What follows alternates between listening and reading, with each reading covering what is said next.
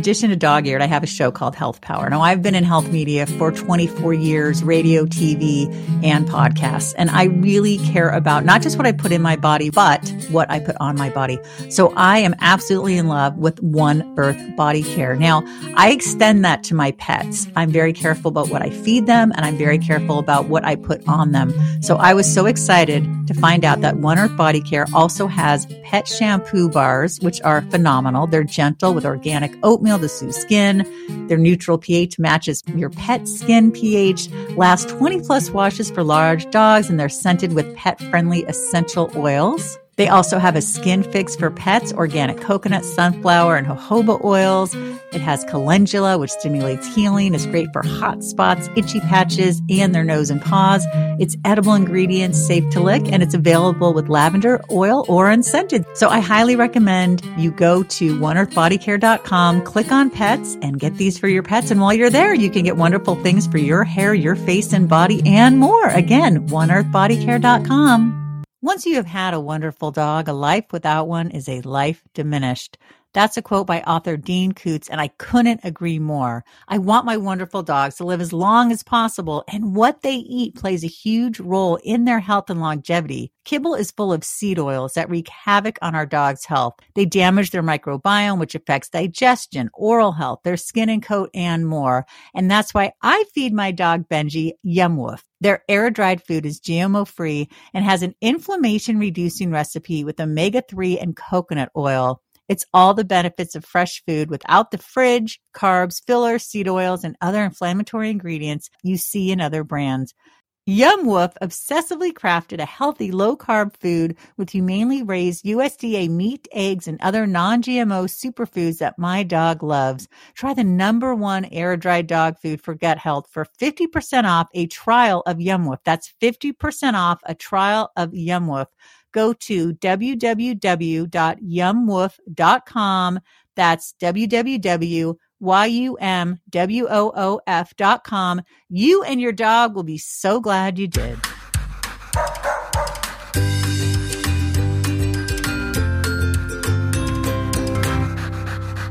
Does your dog do? Well, joining us today to talk about his incredible dog is a fantastic Craig Grossi. We're talking about his book, Craig and Fred, a Marine, a stray dog, and how they rescued each other. Craig, does your dog do? Oh man, what does he do? Does your dog? There's so many things jumping around in my head, but I'm going to stick with something very dog-like about Fred, and that is, does your dog herd you everywhere that he wants to go? If you're home for a couple of days and you don't go somewhere, does your dog physically poke you with its nose to get you to the truck and then stare at his side of the truck where he usually sits to put him in there and take him somewhere? Does your dog do that? Oh my God. I absolutely love that. That is so great. And the second question that I ask Craig, every guest, is, when did your love of dogs begin? Oh man. Probably the very first time I ever saw one, which because it's as long as I can remember, I've loved dogs. Like I would make friends when I was a kid in elementary school. I would make friends based on like, oh, you have a Labrador? Can I come over and sleep? I would invite myself in. And then I would just hang out with the dog the whole time. And the poor kid would be like, why did I even invite you over? You're just hanging out with the dog.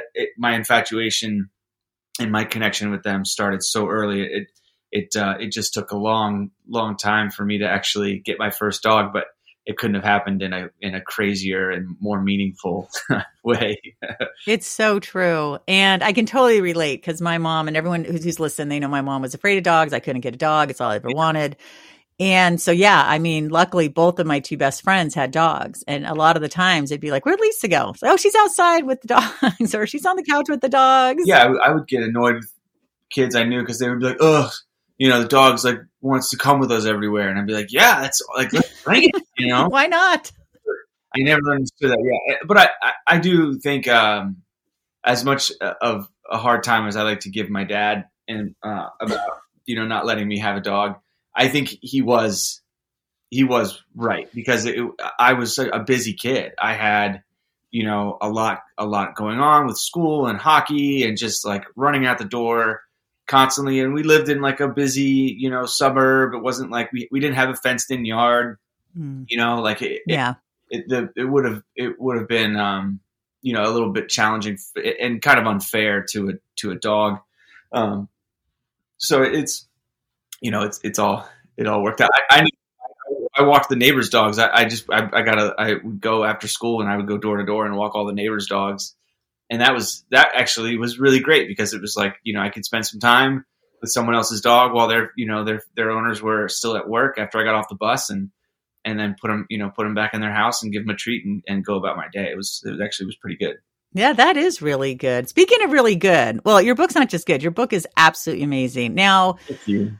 When it came out, and tell us the year. It came out in October of 2017. I always want to say 18, but it was so late.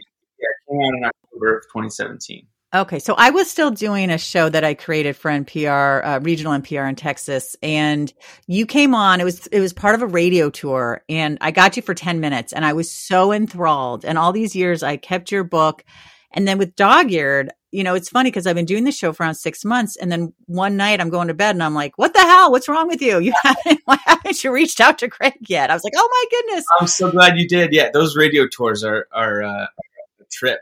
You don't get to dive in though. So I'm so excited because I took a lot of notes as I tend to do. Yeah. And I want to go deep. You start the book and you're on a road trip with your friend Josh and you've got Fred. This trip was really important. Talk to us about that. Yeah, and it's as I've discovered, recently, it's not unique to the military. Like we all go through times of transition like that. I think what makes veterans' struggles unique is how firm and solid for many of us the culture and the mission, like the day-to-day life of somebody in the military is, and I just felt so unprepared for what it would be like to walk away from that, and so that's where I think the big difference between, what somebody goes through professionally when they, go from job to job or graduate from school and try to figure out what's next, when you're a veteran, you've been so immersed in a mission and in a job and on a team and you've always kind of understood what at least the next, year looks like. And you go off, without feeling like you don't have any direction, and you have to kind of find that for yourself. And that's what that trip was all about, was about creating some familiar kind of chaos, that really, thrive in. Josh and I, and a lot of veterans that I know, we kind of long for that kind of sense of urgency and like, what are we going to do next? And it really matters, if we decide to go left or right or north or south, like it's there's real life kind of implications. I think we were kind of missing that. And just kind of figuring out who we were, after this chapter of our life that, was, we were proud of, but didn't want it to just be this thing that we would always, always be who we were, and we wanted to really find ourselves again. Yeah. And it was such an incredible adventure you had. And before we jump into that, I wanted to, because there's a lot of great stories. I'm just going to, pick out a couple. Yeah. But I love the way you went back and forth in the book. Oh, cool. I thought that was really clever. You were, 1 minute you're traveling, you're in the redwoods, and then we're back in Afghanistan. And then it made it really gripping. I didn't do that as I wrote. That was something that we kind of decided to do when we spread the whole book out. I wrote it kind of chronologically, it was HarperCollins and William Morrow is the imprint that I work with, and they were just incredible, especially given it was my first book. Amount of freedom that they gave me, to really get creative and it was very much kind of just this, like, what do you think? Just asking lots of questions and getting I had lots of help with Craig and Fred, and I'm proud to say that, I had a lot of guidance but like also a lot of freedom. So impressive. You write in the book, quote, "It was between Taliban attacks I spotted him. I watched a goofy looking dog. He pranced nonchalantly in the dust. He seemed unaffected in the combat zone." What went through your head the first time you saw Fred? Oh, it was just dog. I mean, that was the 9-year-old in me that was just like, "Hey, dog," like, he was so funny, he's just so different from everything around him. And it was like, it was just like this, watching a little cartoon character bebop around a little war zone. It was so crazy. And I even just looking at him would, just made you feel good. And it was the middle of the day, which was so remarkable because most of the dogs, over there when the sun's up and it's 100 and, umpteen degrees, they're gone. They're in the shade. They're sleeping all day, because a lot of them are really big and they roam around in packs and they come out at night. And I think Fred figured out, if I can kind of handle the heat and kind of move around during the day, I won't have any competition for anything. And so he was kind of had adapted, because of his size. He wasn't going to be able to compete physically with any dogs, and he would always be, get the last of whatever scraps they had found. And it was just, just remarkable. And he was young, but old enough to have become, mean and kind of unapproachable. And that's what made, his demeanor, all the more remarkable, is just how much of a dog there was in him still. He was just searching for somebody that would see it. That is so beautiful. Thank you. The way you said that there was still a dog in him. And when I look at him, I see a lab corgi mix with other things, because he's got kind of a labbiness about him, but then he's got those little legs. Right. Yeah. So that's the number one question that we get just walking around. Fred is, he's physically short, but he walks tall. He walks like a show dog. And when we walk around, it doesn't matter where we are, people stop, and want to know, what kind of dog he is. He has a way of just pulling people in with this confident trot that he has, and this just the way he looks up at everybody. He like it's remarkable. And I never get tired of taking him for a walk anywhere and just seeing people's reactions. Or if they don't say anything to me, as they walk by, I'll hear them say to, themselves or to whoever they're walking with, like, "That's a really great looking dog. I wonder what kind of dog he is." And so we finally found a company that does the DNA that for a long time I was hesitant about it, because one, I kind of liked the mystery, and I liked entertaining the people's assumptions, and then two, that every time I would kind of look into it, the companies were basically kind of regional, and I wasn't confident that they would have the data to really tell me what a dog from this part of the world, genetically, what it is. And somebody from Puppy Rescue Mission, which is an incredible organization that had they been in Afghanistan when I found Fred, the story would actually have been a little less dramatic, because they now have footholds all over the world. Oh, thank goodness. Troops get dogs home from overseas, and they're an incredible nonprofit. And but didn't have any real foundation in Afghanistan in 2010 when I found Fred. And so anyway, they use this company called Embark, and it's this is an unpaid, ad, but they're great. And they've been partnering with people from different universities who, since the early 2000s, have been going around the world cheek swabbing street dogs, research, to try to genetically kind of map the history of dogs and where the first wild, wolf or wild dog kind of crossed over to become a companion. And so we got Fred's genetic makeup back. And do you want me to tell you? Oh my gosh, yes. I'll start it off by saying he's not a corgi. He's not part lab. He's not part anything. He's 100% one type of dog. Really? It's bonkers when you think about it, because no dog is 100% one type of dog. Like, that's not how genetics work. Like, they're always right. Every breed of dog is like a hodgepodge of different breeds, like, that they put together to make that type of dog. And so he's a purebred. He's like the purest breed. He's 100% a West Asian village dog, which doesn't sound like much, but then you start looking into how they came up with that, and they found early human remains that they date back geologists or archaeologists date back 15,000 years with like a companion, what was clearly a companion dog.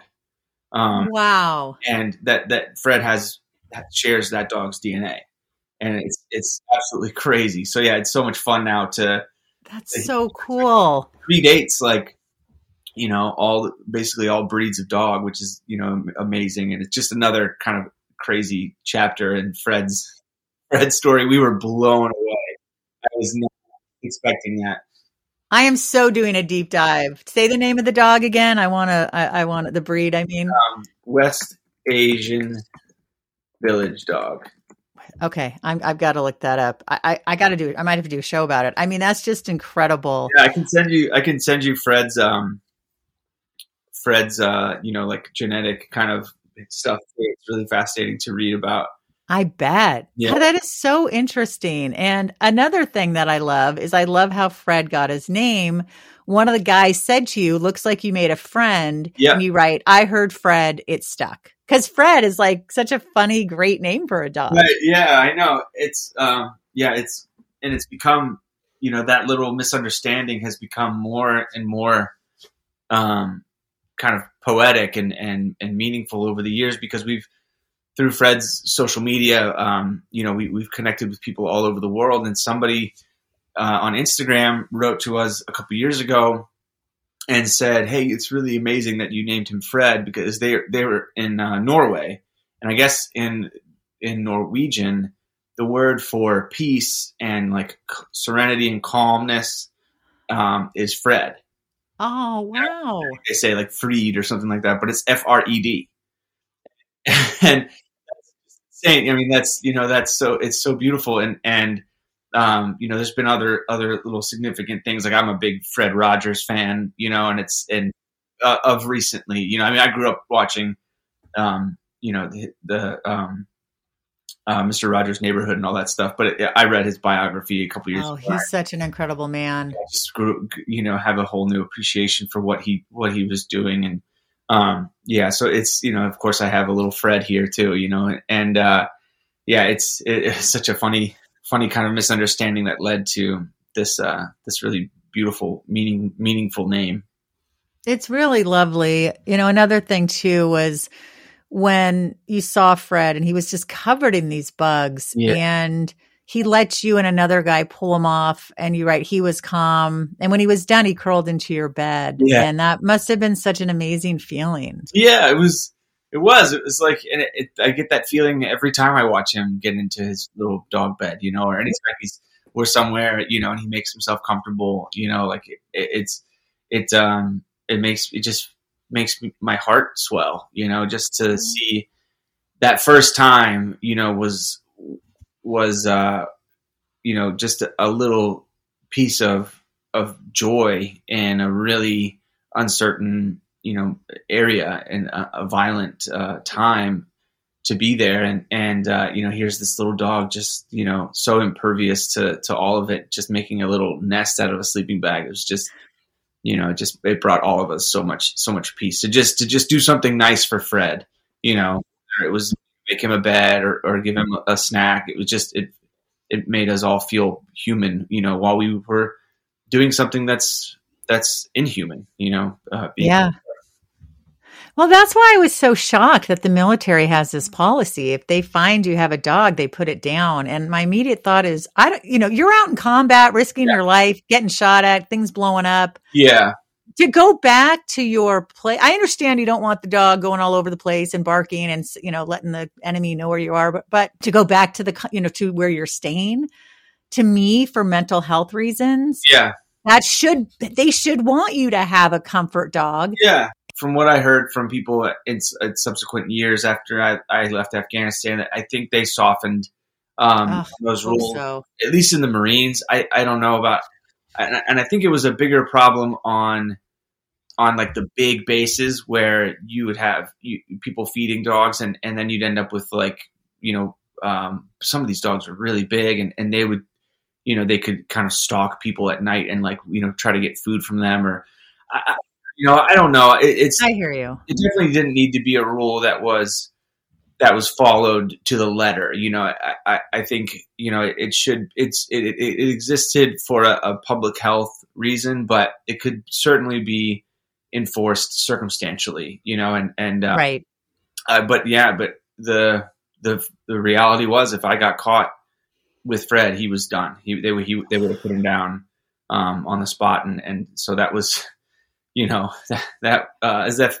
wasn't having enough anxiety already. Right. The stress of that. And I have a master's in public health, and I'm sorry, but I see mental health as part of public health, and taking the dog that is so comforting for you. Absolutely. With all this stuff you're going through. And what was it like to write? Was it cathartic, or was it, I don't even know how to ask these questions because I don't want to say something stupid because, I've never talked to somebody who had been in combat before. Yeah, no, you couldn't possibly say anything that's just asking the question is so important. And I think for anybody that's been through trauma, just to ask, basic, how are you, or what was it like, is such a powerful kind of question. I think we try to, with the best of intentions, often we try to, explain to somebody that's been through something what it must have been like, and we don't want to put them on the spot. And so I think, if anybody out there has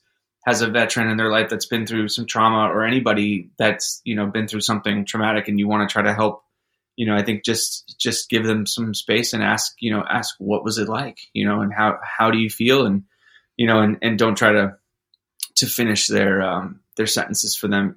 It's understandable, that desire, but just give them some space and respect, what they give you. And, for me, it was writing about it was, it was painful, but it gave me a chance to do something with that pain.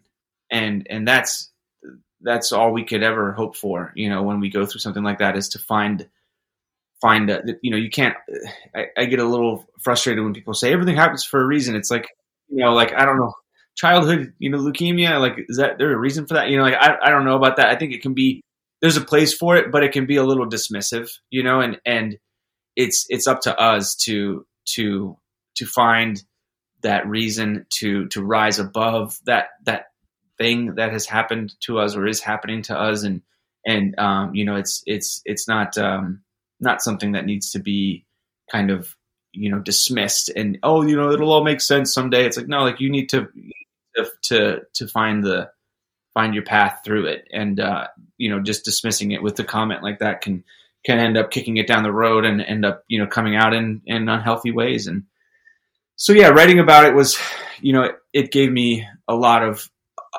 for all the sweat and the palm sweat and the, kind of, my heart would race when I would relive those times. It also, gave me a chance to reconnect with the guys who I went through it with, because I really, this was an undertaking that I took very seriously, and I didn't want to get anything wrong. So I was calling my guys, the recon Marines that I served with constantly, and just, hey, we were both kind of in that same firefight. Like, what did it look like for you? What did you see? Because you could be standing shoulder to shoulder with somebody and experiencing, the same event, but through different eyes. It's, you never know what somebody else saw or how they felt, and so, it gave me a chance to reconnect with those guys and see how they were doing, and let them know that, the story of not just Fred, but the story of Sangin, was going to be told, because no one was talking about Sangin, and they still aren't. And that's okay. It's, we didn't do anything there for the attention, but I wanted them to know that fight, would be on paper, and people would know about it. Well, I'm so glad you did, because I had never even heard of Sangin. So it shows that I'm not paying attention, or they're not talking about it enough. Yeah, it's okay. It's it's not a fun thing for us to discuss. And, but I'm really proud of the work that we put in there. And, I know Afghanistan obviously ended up, very, very disappointing for Americans to kind of, see how it kind of, ended there in 2021. But, the legacy for my Marines and I in Sangin is still strong, because the area that we came into in October of 2010, when I left in the spring of 2011, was vastly different. Businesses had opened up, people had, returned to their homes, kids were playing soccer in the streets, like those were just things that you didn't see when we got there. And, whether or not it lasted, it's not, is not something I can do anything about. And I'm just proud that for the time that we were there, we left it better than we found it. And that's all any of us can ever hope for about anywhere.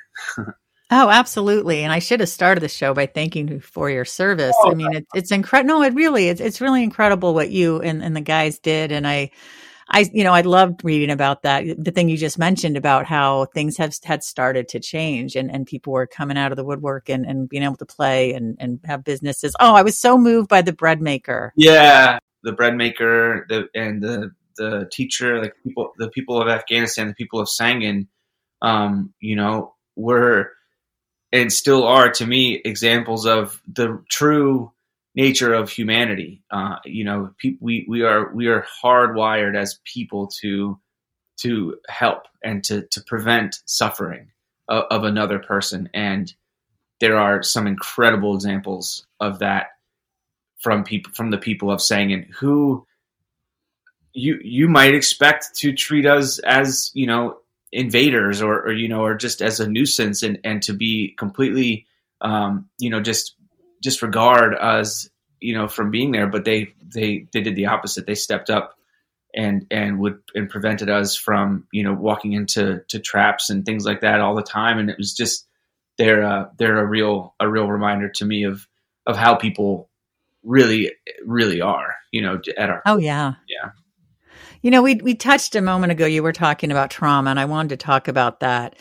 Right now, I don't know if there's a move. They're trying to change, and I say they, there's a doctor named Dr. Eugene Lepoff, and he pioneered this thing called stellate ganglion block for PTSI. Uh-huh. And I don't know if you've heard of it, but it's pretty remarkable. And they're saying that when you say PTSD, it's not a disorder. It's proven that it's actually an injury to the brain. And I'm not talking about TBI only. I'm talking about kids who have sexual abuse or trauma.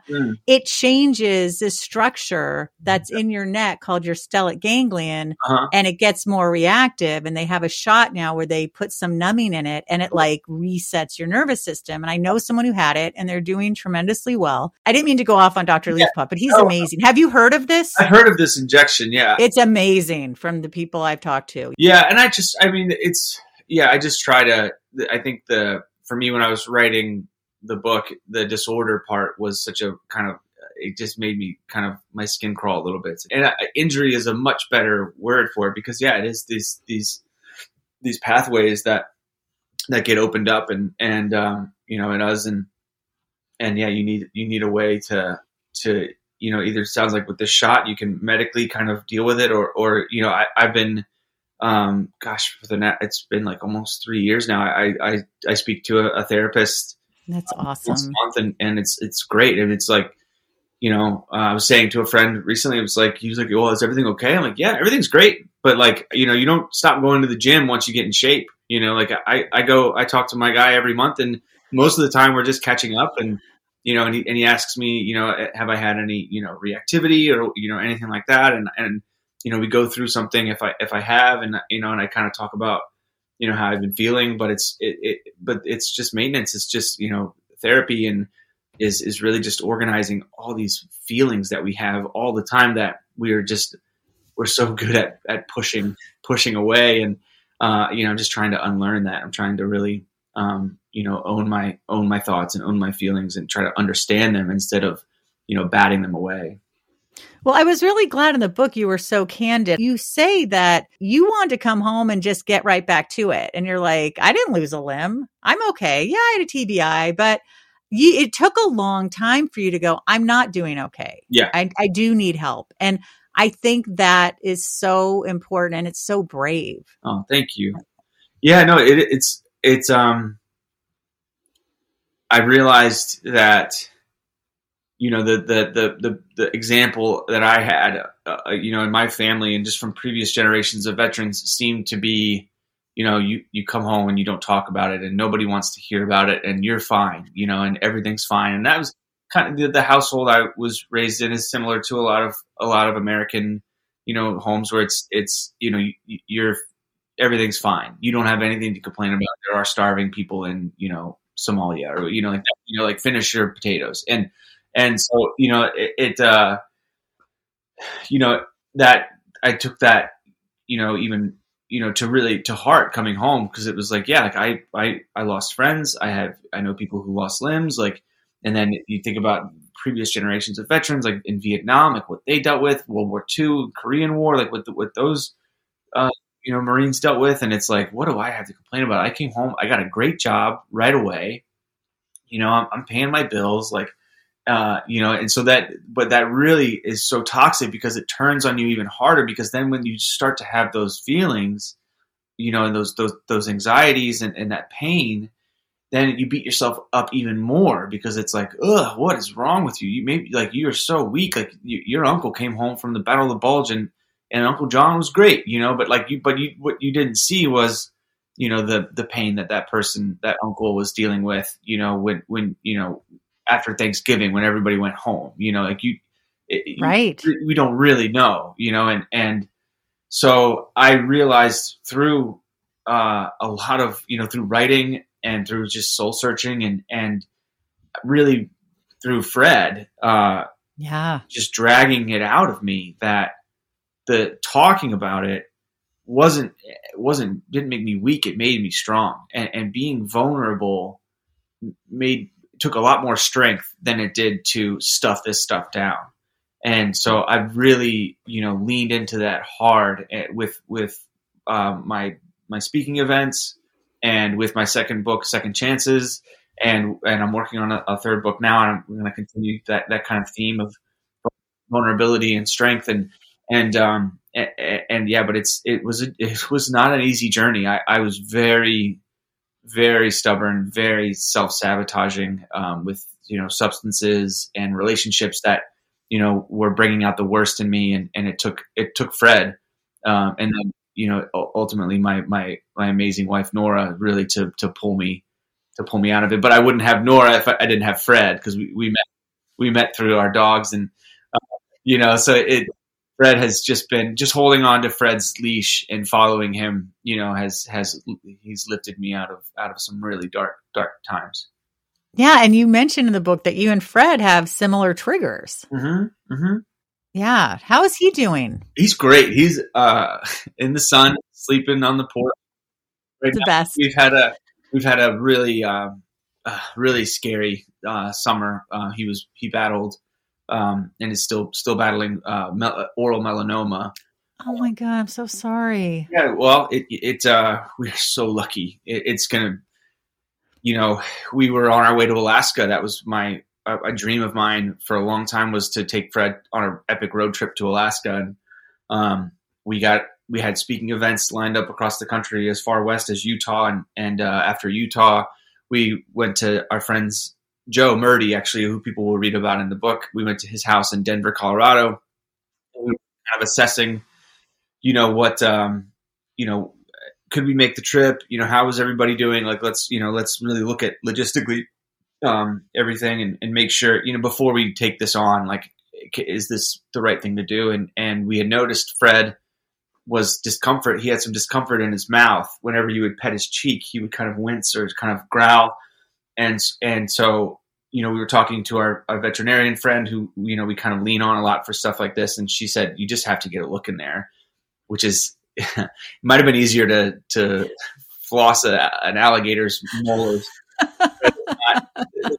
The feral Fred kind of comes out when he's in pain, and he's very much kind of enjoys having dominion over his own body. Like if there's something wrong with him, he won't let you do anything about it. It's fascinating. And so I got, my Joe gave him a little bear hug, and I got a quick look in his mouth.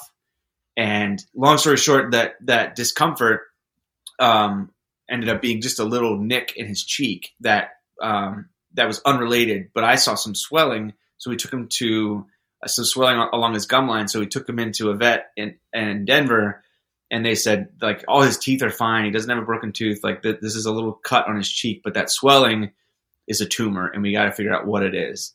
And so we put the brakes on on everything. Obviously, right. We ended up it ended up being cancer, and we weren't sure what kind, but that's we didn't need to wait around to figure out what kind it was. We started heading back east, and we found out it was a really aggressive form of oral melanoma. And we are so lucky that we have the Animal Medical Center in New York City that we can lean on, and they made room for Fred for these appointments, and he's had 3 surgeries, 1 to remove the cancer, and then it took 2 to really get his mouth to close up and heal.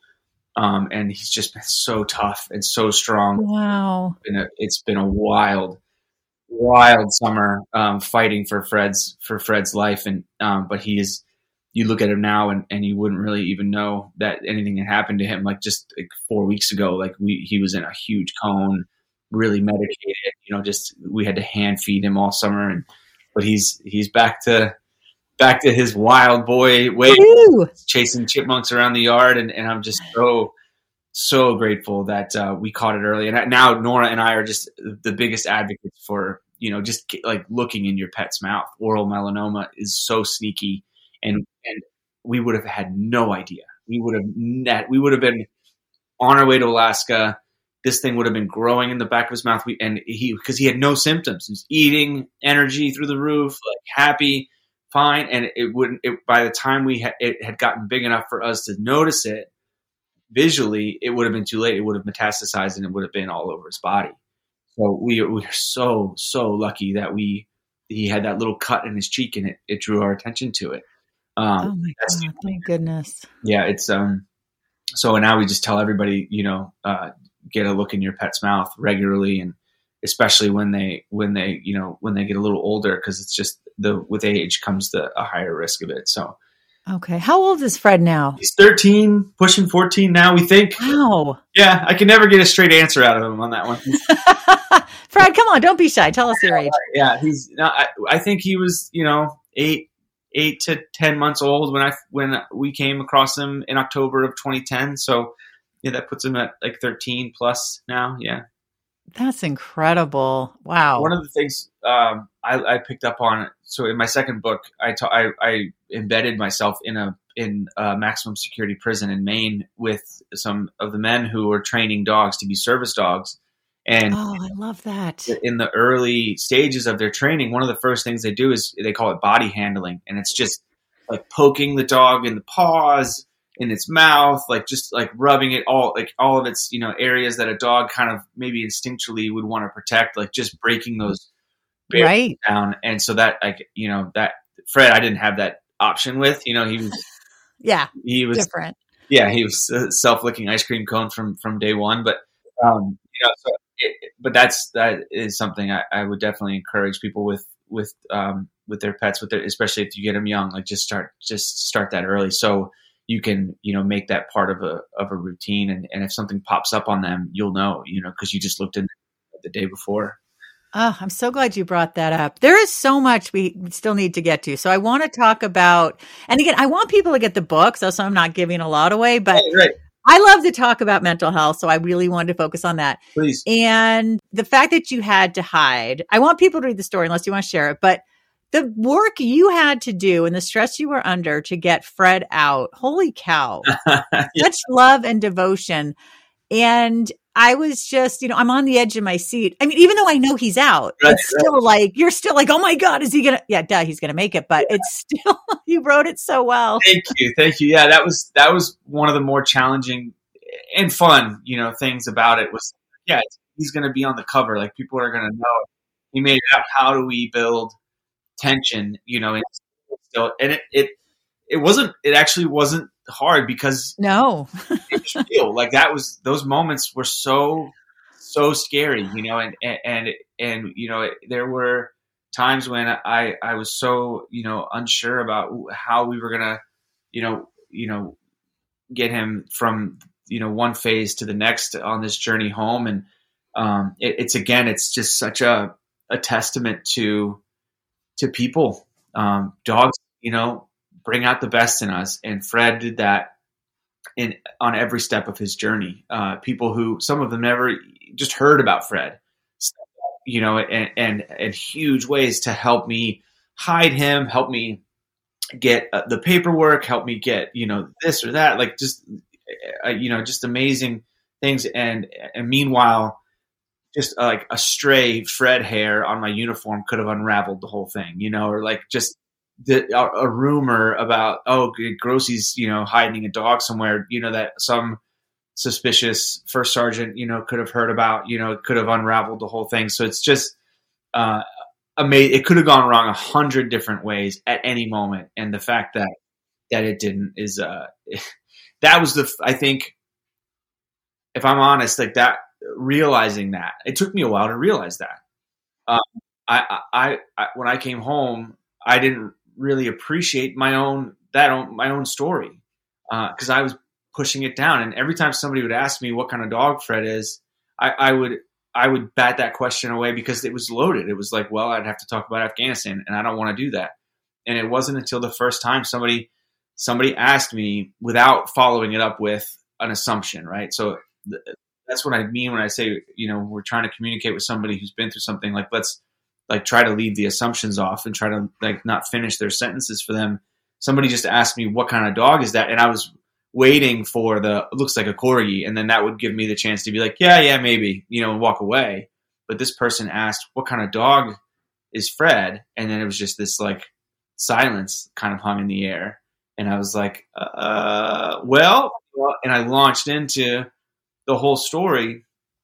And walking home, it turns out that I'm still friends with this person, and she was a guest on our podcast, and her name's Jess. It turns out she's a therapist, so it makes sense that she ask a proper question and really listen. And so I just was walking Fred home, from after that first time, really telling the story to a stranger, and I realized, like, wow, like this could have gone wrong so many different ways for me, and for Fred. And I think the reason that it didn't, or at least what I will choose to be the reason that it didn't is so that we could tell this story. And, right. And it really started to become, it started to transition from this thing that I felt like would be, vain or, kind of selfish, to talk about myself. It started to turn into this thing like, no, like this is your duty. Like this didn't happen to you for no reason. Like there's a reason here. And if you choose to embrace it, you can really, help a lot of people. And once I started to realize that it was bigger than me, it became a lot easier to lean into it and to be vulnerable, which is something that people, like you said, Lisa, like you really responded to how honest and vulnerable my writing is. And that's the best compliment that I can receive, so thank you. Oh gosh. No, I mean, it's true. And I was also really taken with your dad taking Fred when you were still in Afghanistan, and the, the bond that they got. Oh yeah. And so he got to have a dog, kind of, right? Yeah. Yeah. Right. And my dad grew up with dogs, and, it's just so poetic that, he was the one that was blocking me my whole childhood from getting a dog. And cause it was the classic kind of dad response. Oh, if you get a dog, I'm going to have to take care of it. I'm going to end up doing everything. And he probably wasn't wrong, but it ended up working out that way anyway, And your sister Sarah's amazing. My sister and my dad, they stepped up, and I love the I wasn't there, but I felt like I was, the moments at JFK when they showed up to customs and were there to meet Fred, and that car ride back. to Virginia from New York. And it's just such a fun kind of way to kind of, just end the initial journey of Fred, from Afghanistan to America, to have him in the back of my dad's Forerunner, just to him and my sister kind of quietly in the car, like, what? Hello, Fred. That is so funny. Well, speaking of cars, we didn't talk much about your travels. And I have to say, I thoroughly enjoyed that part of the book. It's like, the book is so flippin' amazing. Oh, it's like, do I talk about this? I mean, I literally have so many notes in front of me and I'm like, holy crap, I didn't get to very much. But I do, before I let you go, I did want to mention, I really enjoyed the story about when you went to the blues bar and you met the guy who owned it, and Josh was wearing shorts and he has a prosthetic leg. And he's like, oh, my brother has a prosthetic leg. He won't wear shorts. And you guys are like, well, get him down here. And then Josh talked to him and you guys stayed for hours and it really helped him. And you have so many beautiful moments along the journey. So people, again, there's yet a billionth reason to get the book. Thank you. Yeah, that was such a fun night. It was like Josh and I just kind of looking for something. Again, just looking for something real, and we, and it was so cool to see Josh connect with that man and open up his world a little bit. And I think it was great for Josh to talk about, his day to day with living with a prosthetic and with somebody else. And it was, that was a lot of fun to experience and then to share with. I'm so glad that you liked that part. Yeah.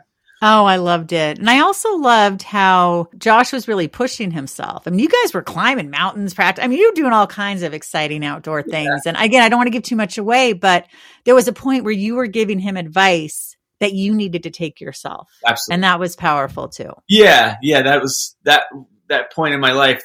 I was good about that. I was good about, about giving advice to telling people, oh, this is how you do it, or this is how, but I wasn't listening enough to myself, and that was one of the things in the writing process that I kind of realized, and I'm proud to kind of share that part of me that, it just was like, I think I was so worried about Josh and really wanted him to continue to push himself after the trip. But what, that wasn't my call to make. I really did need to think about, the next chapter for myself and not be so wrapped up in Josh. He kind of became a crutch for me, just thinking about Josh, and so I needed to kind of focus on myself. Josh has done great things, with his life, and he's continuing to, and he's doing really well. We stay in touch, and but the whole road trip part of the book was a lot of fun to write. And it's, just our country is so beautiful and has so much public land and protected land, and that is wide open for us to go and experience and explore. And it's we need to take those opportunities when we have them. Yeah, it's so good that you were able to do that at this time. And I know that when you got home, and I'll wrap up soon. I don't want to let you go. I know when you got home, there was a little adjustment with you and Fred. Just tell us a little bit about that. Yeah. I mean, it was, he was still a wild man, and still he had a lot of energy, and is still a very independent dog, he'll come when I call him now, but it's always with a little attitude, most of the time it takes me running into the, whatever bush or, tree line he's actually in, and getting his attention and be like, hey man, let's come on. It's not like I can stand on the porch and be like, Fred, and he comes running. It's just, that's not who he is. And I love that about him. But it was from a dog owner standpoint, he was a very challenging first time dog to get.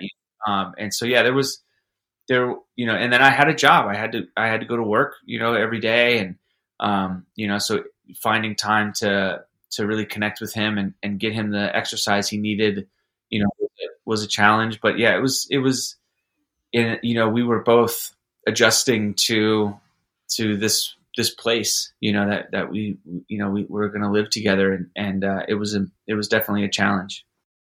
Well, was there anything that you wanted to add today? And of course, I want to get all your social media and all the ways people can find you. But if there's anything else, and I'm hoping you'll come back to talk about second chances. Oh, I'd love to. Yeah. Oh, good. I need to read it. I got a couple other side gigs this summer, and I'm like, I got to read. But I listened to your book your first book and that we're talking about today. Of course, Craig and Fred, a Marine, a stray dog, and how they rescued each other.